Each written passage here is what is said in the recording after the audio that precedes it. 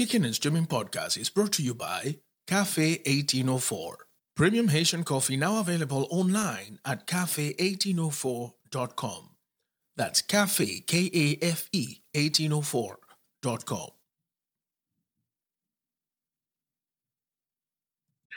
All right, so Jojo, tell me everything about Henry. How is this sweet puppy? So he is incredibly adorable. He is about the size of a kitten. And we actually ended up going through a name change for him. So he was going to be Henry. Right. But now he's Hervey. Hervey, yes. Yes. Henry just wasn't sitting quite right. And then we wanted an H name. And somebody said Hervey. And I was like, that's it. That's him. That's it. That's him to a T. So he's Hervey. It's crazy because when you would look at a little puppy and you go through all of these names, there's always that one that's like throwing right in the middle of the dart, right? Like it's, yeah. Because when we got Milo, originally the thought was to name something like Apollo, and I'm like, this little motherfucker doesn't look like an Apollo. There's no Apollo there. You know, he looks like an Italian little bastard. Yeah, so we're like, Milo, you know, even though my son insists on calling him Milo. Because, you know, he's a little southern boy.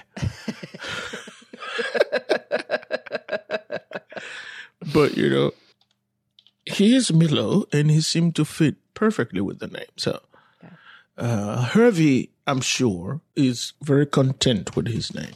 So is he the same breed as your guys? He's the same breed as Earl, so he's a long-haired Chihuahua. Yes. So how's Frankie reacting to this whole thing? Frankie is not pleased. As is expected. Yeah. Frankie is Frankie. Frankie is not pleased. Frankie is he could be worse. I'll put it that way. He could be worse, but he's kind of like, yeah, no. Well, and also, so, you know, you've got this little thing the size of a kitten, and what's the first thing he does? Which, you know this, but maybe our audience does too. But one of Frankie's favorite toys, actually, Frankie's very favorite toy in the entire existence of anything is a ball. He loves his ball.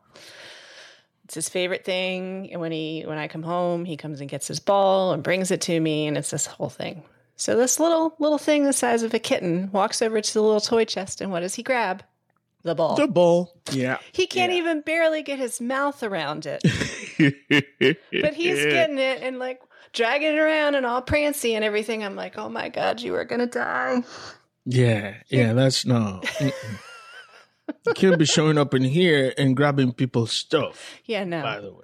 Yeah, haven't introduced yourself well enough, you stupid ass. Exactly. Yeah. So he's learning lessons about territory and boundaries and consent. Yeah, he'll get it. You know, trust me, he will get it. Yeah. Having said that, though, you haven't been here in a while, and if you saw the dynamic here, you would think that Milo is older than Charlie. But by the way, the frail and old one, who is Roxy, is the one the two of them are deathly afraid of. Like, it's amazing. It's almost as if they thought Roxy has the power to just whoop them. Like, do you know what she does? Like, she has no interest in toys and shit. She's 12, 13 years old, right? Mm-hmm.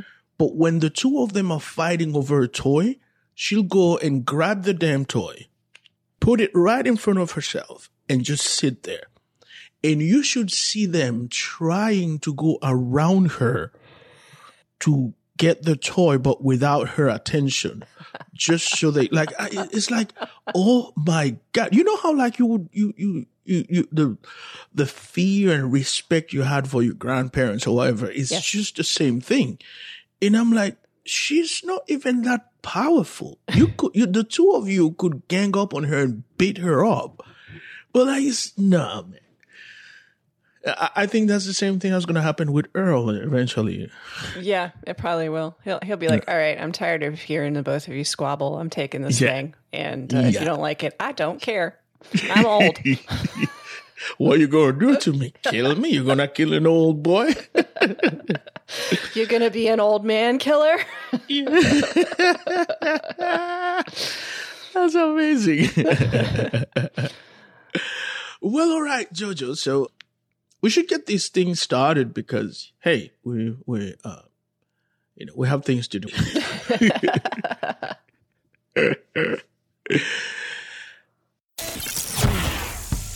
This is Kickin' and Streamin' Podcast, a binge watcher's guide to streaming movies, TV series, and stuff.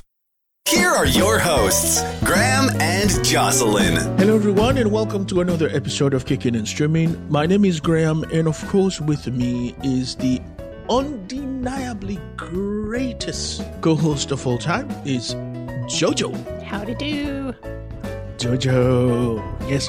So you've heard us gush over Jojo's newest puppy. Yes.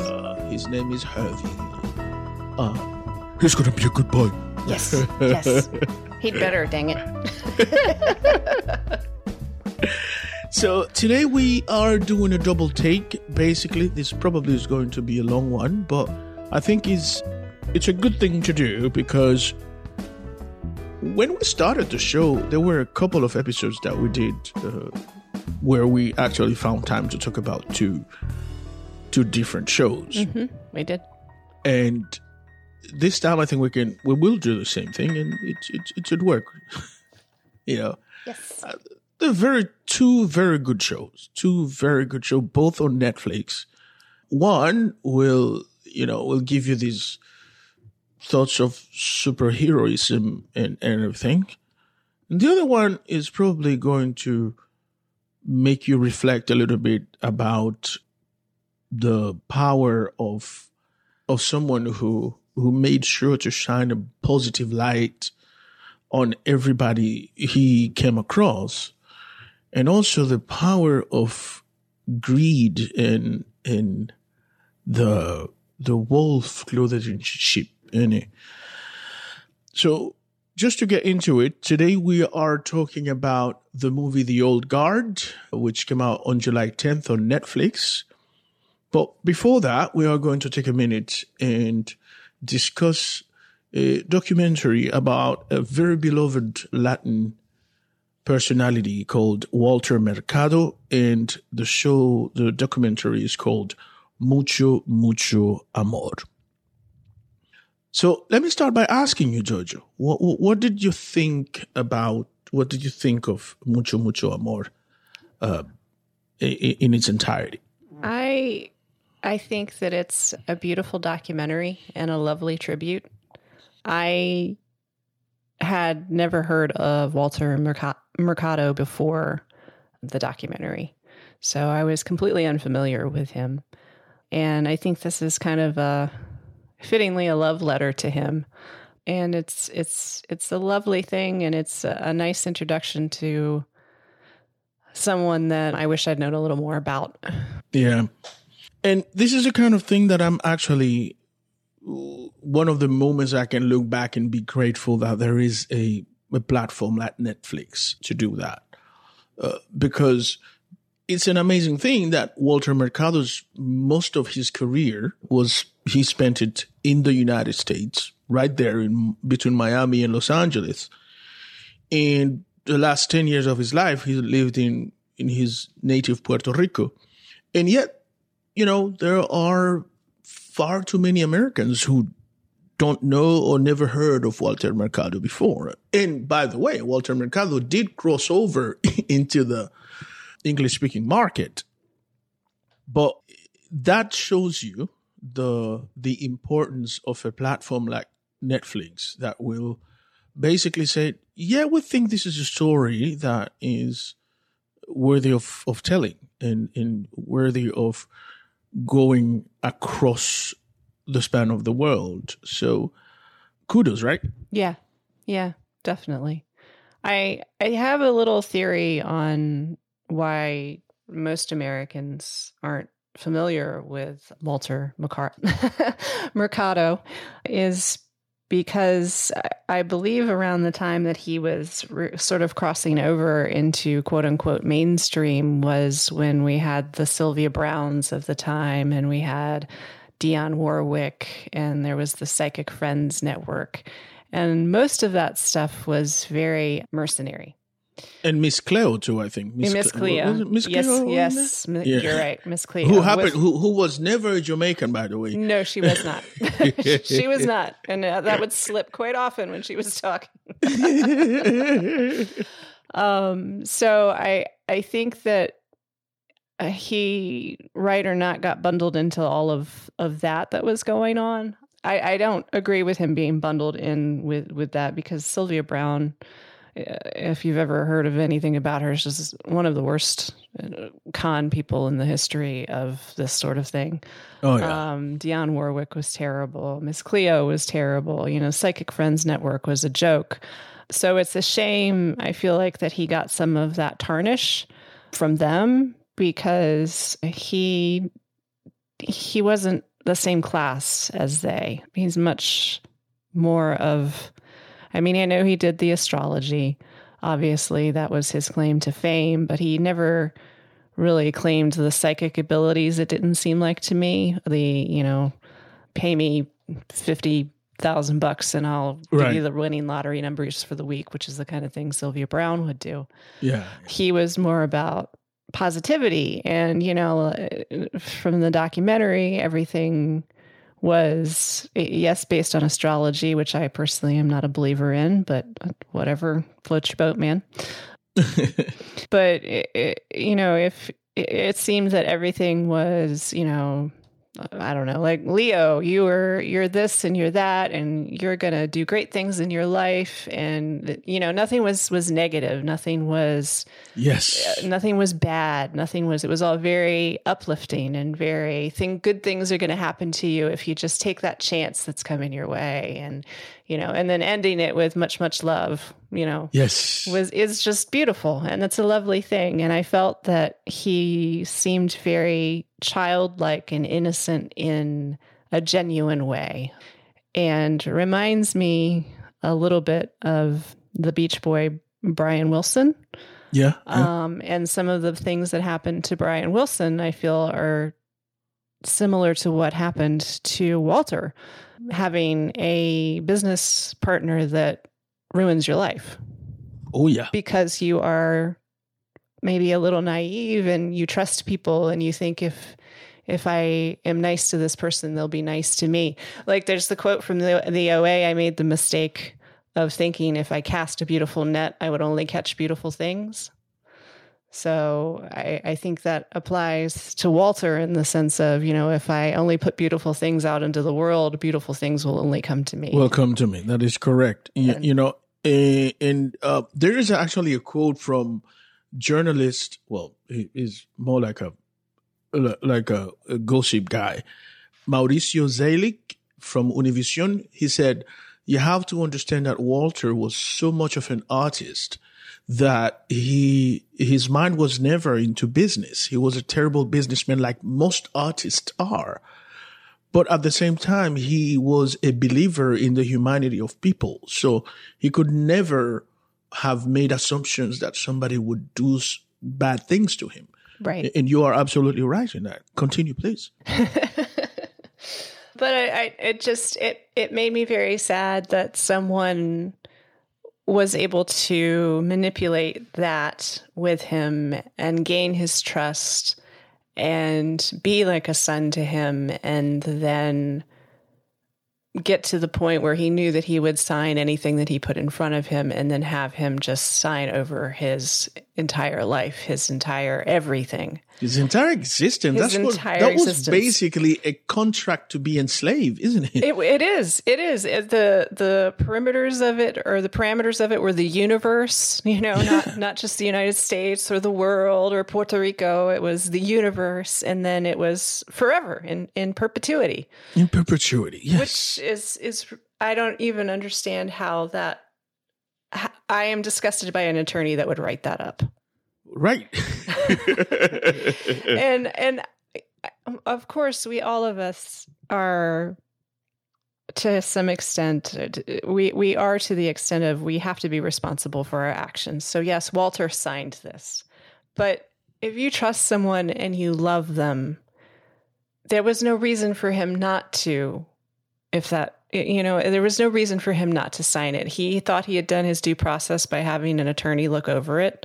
That attorney did not do his due diligence. He did not do a good job from what the documentary says. And, he lost everything to this awful human being who took advantage of someone who was obviously very childlike. And that's just, they're the kind of people that make you wish that you believed in something genuinely always going to happen to bad people. Oh yeah. And you know what was for me the thing that left me with a bad taste in my palate is still Bill Bakula, the person we're talking about, the person who took advantage of Walter Mercado. He is completely unrepentant. And I have no regrets. Completely. No regrets. It's just like, when a few months ago, when we talked about Norma McCovey's case. Yes. We're talking about one of the two individuals who manipulated her into, being a mouthpiece for the anti-abortion movement. Once the cat was out in the bag, this guy was completely, he showed remorse, he showed regret, and he reversed course. And we thought, this is at least a good thing that comes out of that, right? Right. But Bakula was simply like, regret is not a thing I've ever experienced, and I'm not going to start now. And I was like, holy fucking shit. Yeah. That is an amazing thing to say. Yeah. Isn't it? It is. It is. It just shows that he is beyond redemption, and is as close as one can get to being beyond redemption. To not realize what you've done, to not care what you've done, and to not have any look backwards and going, oh, that maybe wasn't the best thing. I don't understand. I don't understand people without any conscience at all. I don't. That was terrible. So the story of Walter Mercado, other than that, is a beautiful one. And you've touched on pretty much everything about him in the sense that even though his main thing was astrology, Walter Mercado was not out there telling you, you're going to win the lottery tomorrow and I see a man in your future, but rather he was like a motivational speaker who uses astrology to get to you, isn't it? I would. That's a very good summation. Yeah. But I remember growing up in Santo Domingo watching Walter Mercado, and this is going to sound funny, but this is what I always thought of Walter Mercado, right? Mm-hmm. You would look at this guy in his cape and his beautiful atuendos and stuff, and you knew that you were looking at a dude, mm-hmm. but as a kid, growing up in the Caribbean, you see a lot of imagery of what is known as Santeria, which is the mystification of saints into Spiritism and Voodooism. Okay. And St. Michael the Archangel is depicted as like this androgynous angel, standing on top of the devil with a raised sword. And when you look at this picture, you don't see a man nor a woman. You just see a creature, a beautiful creature at that. Mm-hmm. Do you know what I mean? Mm-hmm. And that was for me and I did not understand at 11, 12 years old, I did not understand what an androgynous individual was. But I knew that I couldn't classify him as something other, like in terms of, I knew that whatever I was looking was not related necessarily to his sexuality, but rather this undefined thing that is creature that is beautiful, and there should be nothing wrong with it. There shouldn't be nothing wrong to say about him. Does that make sense? It does make sense. It does make sense. And I have to say to that I was surprised, having read and watched and been told about the very macho masculinity of Hispanics, of Latins. I was surprised that he was as popular as he was. Mind-boggling popular. So I would have expected him, if someone had just told me about him, I would have expected that he would have been shunned off of television. And the fact that he wasn't, I think, speaks so much to the power of this man to transcend any homophobia or any sort of phobia, really. I know that there were people that made fun of him. Of course, there's always going to be people who make fun of larger than life characters, whether they're, Walter or Joan Rivers or, whoever. Right. But he was, that spoke to me that he was special, that his message was special, because otherwise he would have just been a joke or even worse, persecuted. Yeah, comedians who made fun of Walter always knew that there was a line that they couldn't cross. And it is because the abuelitas of Latin America, the little grandmothers who sat there and waited for Walter to come on their TV, even the grandpas, even the kids who, sat there and waited for, to have a pick of the telenovelas with a grandma, because it was the only opportunity at, watching two people kiss or simulate making love without your grandma or you covering your eyes or whatever, because she was so connected in it, Yes. So that's basically what we grew up looking for in the telenovelas. It's a little bit of that. But then Walter was before that, because Walter's program segment was part of this show called Primer Impacto in Univision, which came on at about 5:00. And the crazy thing is, if you looked at Primer Impacto in its entirety, it was basically trash news TV, like very sensationalist TV news all around Latin America. Okay. But the thing that most people were expecting from it was those few minutes with Walter Mercado, which was about 8 minutes maybe.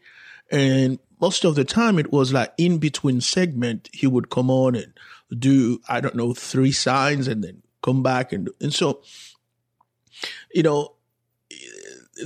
like you said, Latin America had a special type of love for Walter, and they knew that there was something, for macho culture, they knew that there was something that on anybody else would be probably unacceptable in terms of sexuality. But they brushed that aside because they couldn't bring themselves to shun or persecute or say anything wrong about Walter. It's just an amazing thing. It's just, I never heard anybody, male or female, or famous or not, say anything disparaging about Walter Mercado. And that is not an easy thing to find in Latin America. So, as you said, that says a lot about the power of the influences that Walter had in everybody as a person. Mm-hmm. But in terms of Walter's own sexuality, I also think that one of the reasons he stayed within the grace of everybody is the fact that he you can't say that he ever lied about his sexuality. He just basically never invited anybody into that part, that such a personal part of his life. And so he never denied nor confirmed his sexuality to anyone. Does that sound like a correct statement to you? Yeah, absolutely. I mean, I think that he felt that it was nobody's business but his own and whoever he was with. And I respect that. I mean, that is only his business. And, neither confirming or denying or condemning or approving is fine because it's nobody's business but his. Yeah. Huh. But in my own conclusion, though, and not that this is by any means important, but based on what I saw during this documentary, I've gotten to the conclusion that Walter, for the most part, was actually asexual. That's kind of what I got out of it too. He really did not seem, asexual. He did not seem to have had lovers per se or that sort of relationship. It seemed more that he just wasn't interested in that part of life. Yeah, he was like way into the spiritual things. Yes. Maybe, and sort of like this. Because here's the crazy thing. I think one of the biggest mistakes cisgender people make is that, people that are of any different sexuality think about sex 24/7. Mm-hmm. And I think one of the biggest homophobic assumptions, for instance, especially in dudes, is that, if another dude is gay, he's gonna always come on to you. Like that's what like homophobic people are. It's just like they always think that they are in some kind of danger around. Right. Exactly. Around people that are gay. Right. Right. And that's not the case at all. I mean, like the same person is not defined by their sexuality in any way, shape, or form. I was listening to an interview about 4 or 5 years ago with Tim Gunn yes. from Project Runway. Yes. And by the way, Tim Gunn as an American is probably the closest thing, I think, to Walter Mercado to a certain extent. I would agree. Yeah. And Tim Gunn says that he has not had sex, like actively had sex with anyone since the early 80s. And that he basically was asexual. And the reason being is because he saw people dying of AIDS. Mm-hmm. And he sort of became so afraid of that he basically stayed away from sex and got used to not having sex. Mm-hmm. And that basically defeats the entire myth about people of different sexuality that, there's some kind of like, all they think about is sex. In fact, cisgender people are more likely the ones who can only manage to think about sex every certain second, especially cisgender men. But I don't think that's the case at all with LGBTQ people. Now, I'm not saying that's always the case, but I'm saying that it is certainly possible for someone of different sexuality to be asexual or not interested in sex as much as we all do. Yeah. And I think that, the idea of that being baffling is sort of discouraging. Yeah. Because it's like, okay, just because you as a person say, or I as a person say, would be sexually attracted to someone, and that's a normal feeling for us, why can't you understand the fact that not having that feeling is perfectly normal and happens all the time? So it's kind of discouraging because it's like just think about it a little bit. Think about other people. Not everybody is thinking about bonking everybody else all the time. Bonking. Amazing. You surprise me all the time. But also, I think we can blame that binary feeling, binary thought process education that we get from very early. It's good or bad. It's one thing or the other. Mm-hmm. As opposed to seeing life more like a shadow that is cast across different spectra. And we, as adults, we become entangled. But by the way, entanglement has been a very popular word lately. But as adults, we become entangled in this, one side or the other. And it's almost impossible for people to see things like going into different direction other than left and right. I don't know if that makes sense.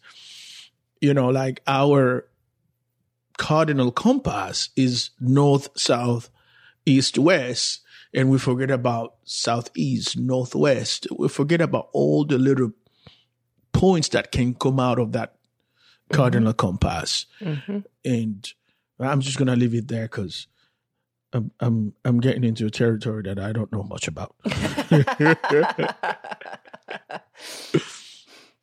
So if you are wondering why a documentary about Walter Mercado is entitled Mucho, Mucho Amor, is because that was his signature farewell to his audience. Mm-hmm. At the end of his segment, he would say, and that specifically what he would say was, and may God bless you and receive from me peace, lots of peace, but most of all, lots and lots and lots. And he would do this little thing around his chest where you would think his heart is located. And then he would kiss like this fist and then just throw it at you towards the camera. Lots and lots and lots of love. Mucho, mucho, mucho amor. And I think, as a matter of fact, these particular farewell words had an effect in the entire freaking continent. I tell you this. Because it was, I don't know if you've ever been at a Catholic Mass. The final blessing of a priest is very important, especially at Sunday Mass, because it almost makes you feel like if you walk out of that church without that final blessing, then you're going to have a shitty week, And the words are slightly similar to what Walter says, barring except the mucho, mucho, mucho amor, but like it had this effect on you that I can go out and freaking conquer the week to come, right? And every day, closing the day at around 6 p.m. with those words from Walter Mercado, I think it had an absolute great effect on students for the next day going to school, mm-hmm. on, housewives for the next day to come, and on moms and dads who had to get up tomorrow and go to work. So Walter Mercado is, I don't know. It's just a shame that we missed the last few years of his life, because I think had it not been for the things he went through, he probably would have still been a bit healthy, because I think he went into an incredible depressive mood during those 10 years that he was, taking his fight to courts. Yes. And as a matter of fact, the day after he won partially, he had a heart attack, right? Yes. Yes, he did. had he stayed active and been there and getting all of that positivity from people, I don't think his demise would have been that bad. But, maybe I'm wrong. No, I agree with you. I think when someone that close to you as his business manager betrays you in such a fundamental and unrepentant manner, there is no way that can't have an effect on your psyche. Yeah. For forever, not for years to come, for forever. Right. You're forever broken from that. And there being a sensitive and gentle soul, that's not, even the toughest of us would not be able to easily brush that off. So if you're sensitive and you're gentle and you've believed that good things are going to come to you if you are good, and that everything comes crashing down on you, as you said, I can't imagine the depressive state that you would enter. Yeah, and I think his caretaker actually summed it very well by saying, basically, Walter is living with a broken heart. Yeah. Like when I heard that, the way he described it, and to be the person closest to Walter other than his nieces. By the way, the nieces are really funny and they are very and funny. lovely. They are lovely. Beautiful singing voices too. Yes. In the car when they all start singing together, I'm like, my goodness. Oh, it was so beautiful. That was lovely. So beautiful. Yes. And we should talk about this last hurrah for Walter. I am glad that happened. I'm glad he lived to see that. And I couldn't help but think that, oh God, he's going to die right after that. Mm-hmm. Because that was the culmination of his oeuvre, of his life work. And what a beautiful tribute. And I think what surprised me is what surprised pretty much everybody is the fact that there were so many younger kids who, when they were born, Walter had been out of TV for so long, and yet they know everything there is to know about Walter Mercado. That was insane. Yes. And like this guy had like Michael Jackson status or something. That's amazing, man. Amazing. Yes. So we encourage you to go ahead and give it a go. By the way, this is a bilingual documentary, so it oscillates between Spanish and English. And for the most part, it is actually narrated by Walter, which is a beautiful thing, isn't it? It is. It's amazing. Mucho Amor is streaming on Netflix. Please go ahead, watch it, and tell us what you think, because I think a lot can be learned still from the life of Walter Mercado. I agree. Right then. So this was our first part discussion. Let's move on to the next one. The second discussion we are going to have today is about movie The Old Guard, as we announced from the very beginning. Well, Jojo, I'm going to kick it right out to you then. So tell us what you thought of this movie, and if you would, in the way that you can only do. Please tell our listeners what this movie is about. So The Old Guard premiered on Netflix on the 10th of July, and it's based on a graphic novel series, which is a fancy way of saying comic book, I believe. Yeah. I myself have not read the graphic novels, but I thoroughly enjoyed this movie. It's a lot of fun in all the best ways. It is about a team of immortals. They are people who do not die. They aren't angels or anything in that sense of being immortal. They're just humans who don't die, kind of like Wolverine. And they are mercenaries in the sense that they fight for what they feel is right, what is the right thing to do. So that's what they've decided to do with their immortality, is to pick up the cause for what seems like the good thing to do, the good thing for humanity.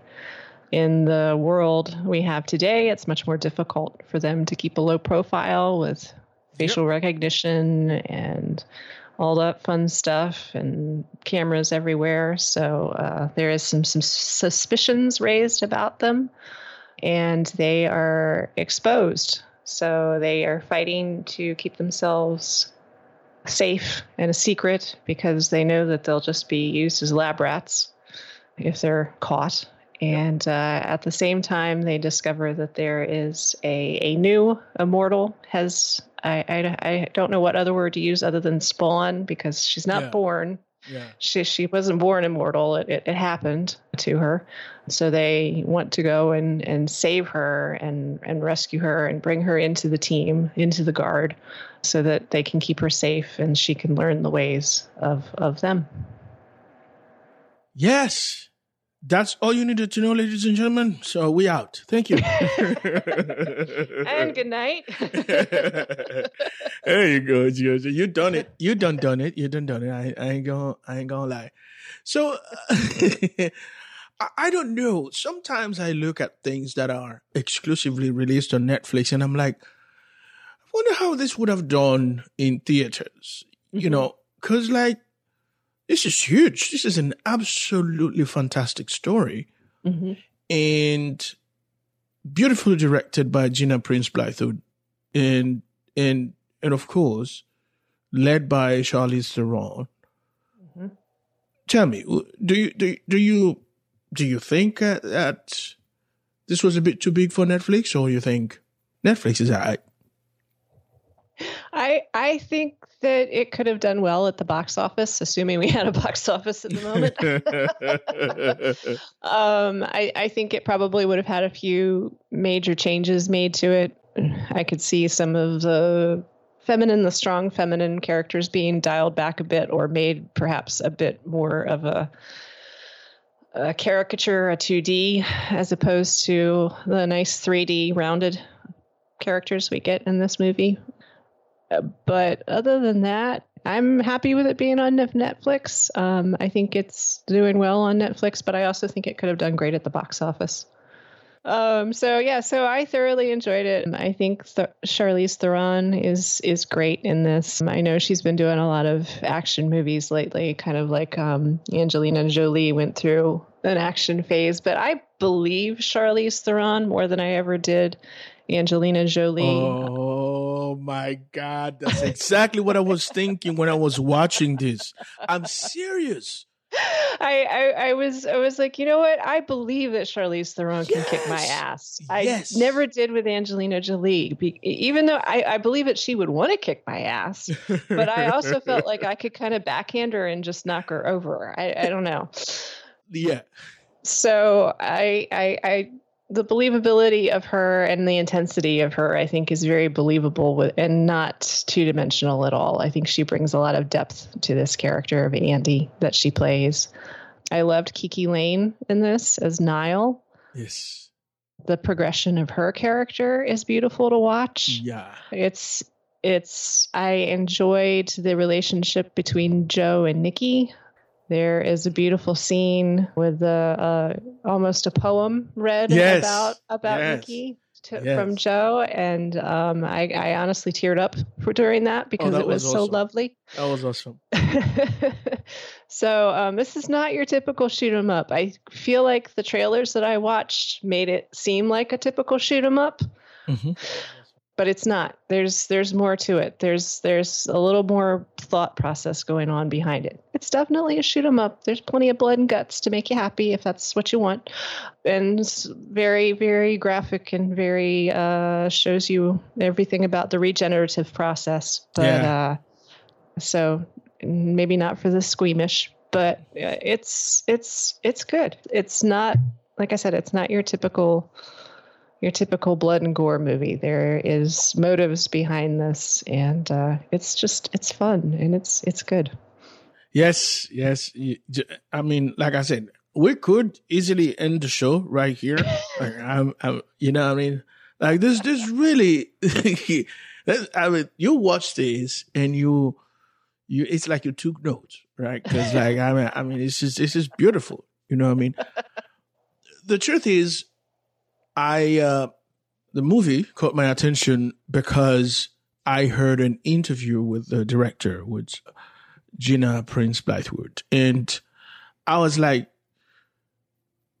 you said, like I never heard of their comic book before. I mean, I don't know if you ever heard of it. I personally had never heard of it. No, never heard of it. So I'm like, okay, all superheroes, it's always fun, right?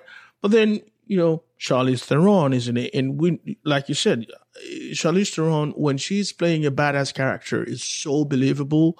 That's not an opportunity anyone would like to pass on, So I'm like, okay, well, Charlize Theron is going to, do her thing. So I'm going to watch it. But much to my surprise, as you said, the entire cast was picked perfectly for this movie. Yes. As you mentioned, Kiki Lane, so badass and yet so fragile. Yes.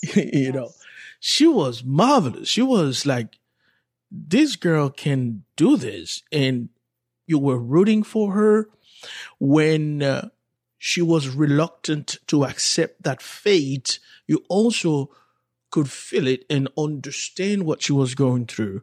But it was her work as an actor that put you there. It's not necessarily about, the plot and the story, but her, navigating these emotions and taking you there with her. Matthias Schoenaerts is not a dude that I'm very familiar with, but as Booker, he's from Antwerp, from Belgium. Mm-hmm.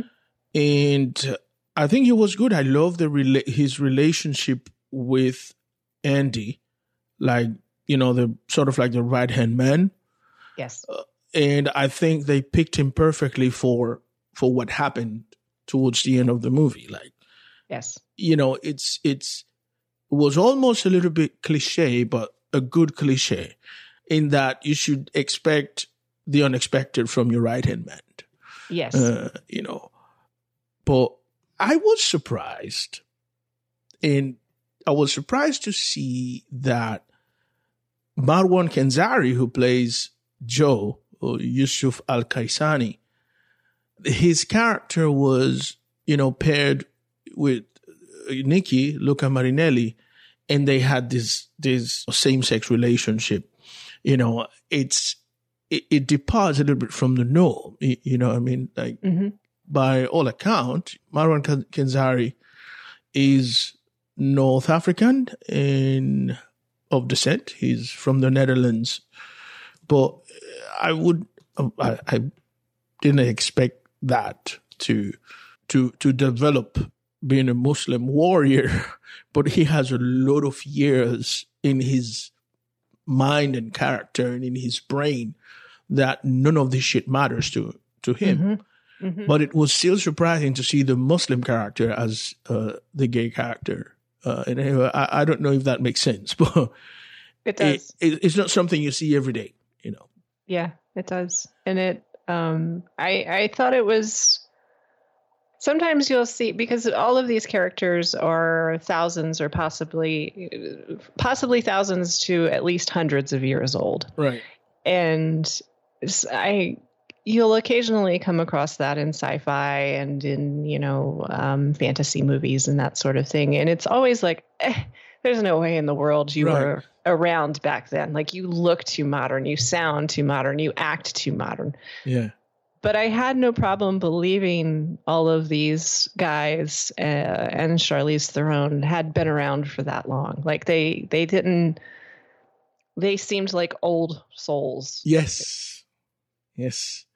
Even in the way they spoke, the way they viewed the world too. Yes. Right? Like, they had a completely different way of seeing the world as people of our ages, So yeah, that was beautiful. Yeah. That, I suppose, we can attribute to the screenplay or whatever, but but I think also it's credit to the actors. Yeah. What do you think of this character played by Chiwetel Ejiofor, James Copley? Interesting. I enjoy his acting always, but this particular character I would have liked to have seen a little bit more of him. I would have liked to have known a little bit more of him. I don't think he got fully fleshed out quite enough for me. I would have liked to seen a few more scenes with him to understand him a little better. Yeah. But obviously a cool character, a very intelligent character, and very, what's the word? You're not quite sure what he's going to do. A little unpredictable. Yeah. Yeah. I think maybe in the next few movies, because as you said, I know that there's a sequel coming up there based on the ending. Mm-hmm. And I hope that they show us a little bit of the tribulations of James Copley, because he had a motive, he had a reason for what he did. Yes. But he recounted that reason with words, and I think we're all understanding enough to see his point. But maybe, as you said, it would be better to see him live through those moments that formed his opinion and his actions towards the immortals. Yeah. So hopefully that's something they've thought about doing, because we do definitely need to know a bit more about James Copley. We do. And I think we need to see him before his life-changing event happened. Maybe something to do with the job. So, this is going to definitely be a short one, because this movie is good and there's not really much to say about it. Yeah, without giving absolutely everything away. Yeah.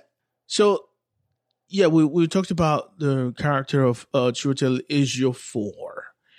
And do you feel that the character of Mr. Merrick was a little bit too over the top in terms of cruelty and greed? He was on the line, in my opinion. I think he was about to fall off the tightrope into chewing the scenery. He was pretty dang close. I don't think he was too over the top, because it is, I don't know. I kind of feel like the actor was a little too young. I like Harry Melling a lot. He was very, very good in the Coen Brothers movie. What's the name of it? The Ballad of Buster Scruggs. He's excellent in that. Breaks your heart in that.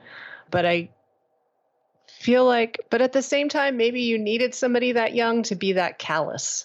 Yeah. Yeah, because all I kept thinking was one of those,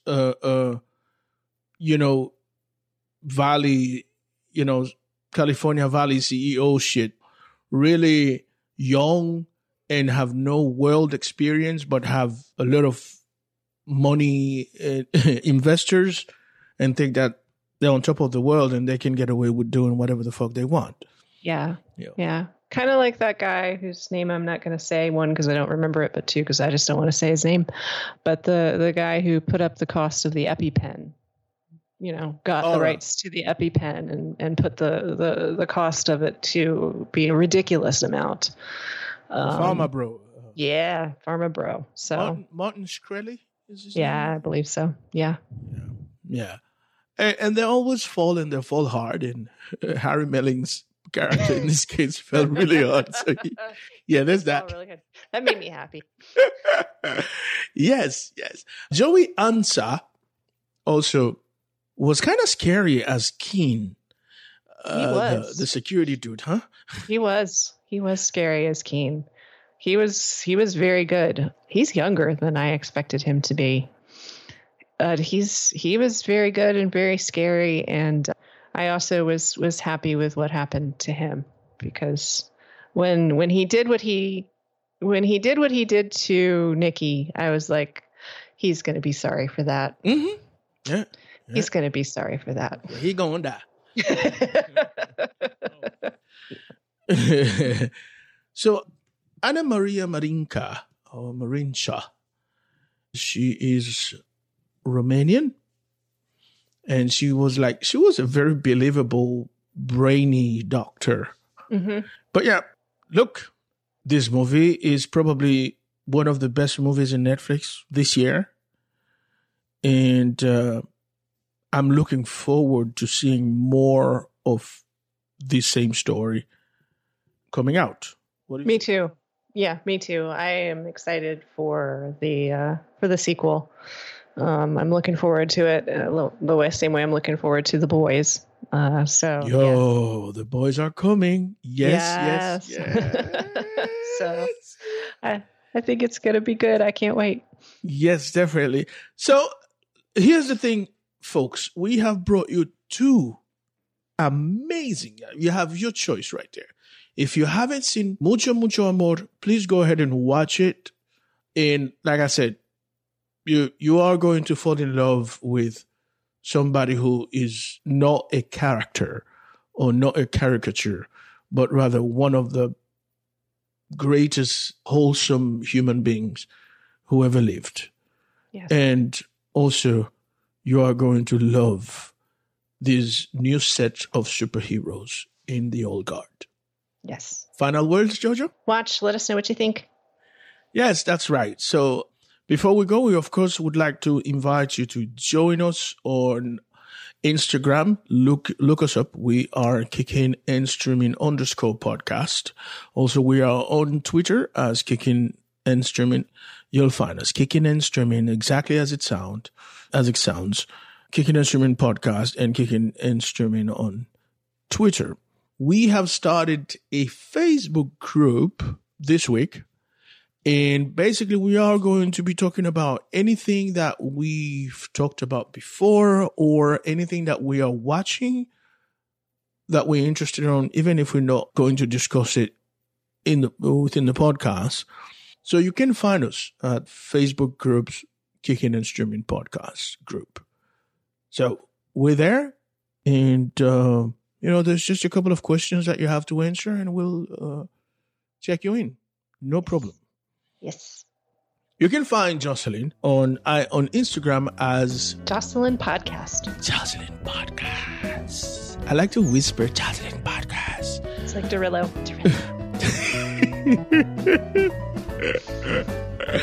It's great to have a name like Jason Derulo as a Haitian because I can't whisper Pierre Louise. It's not good. Or Jean-Baptiste. Nobody can do that. You can only do that with Derulo. All right. So, folks, we're going to call it a day today.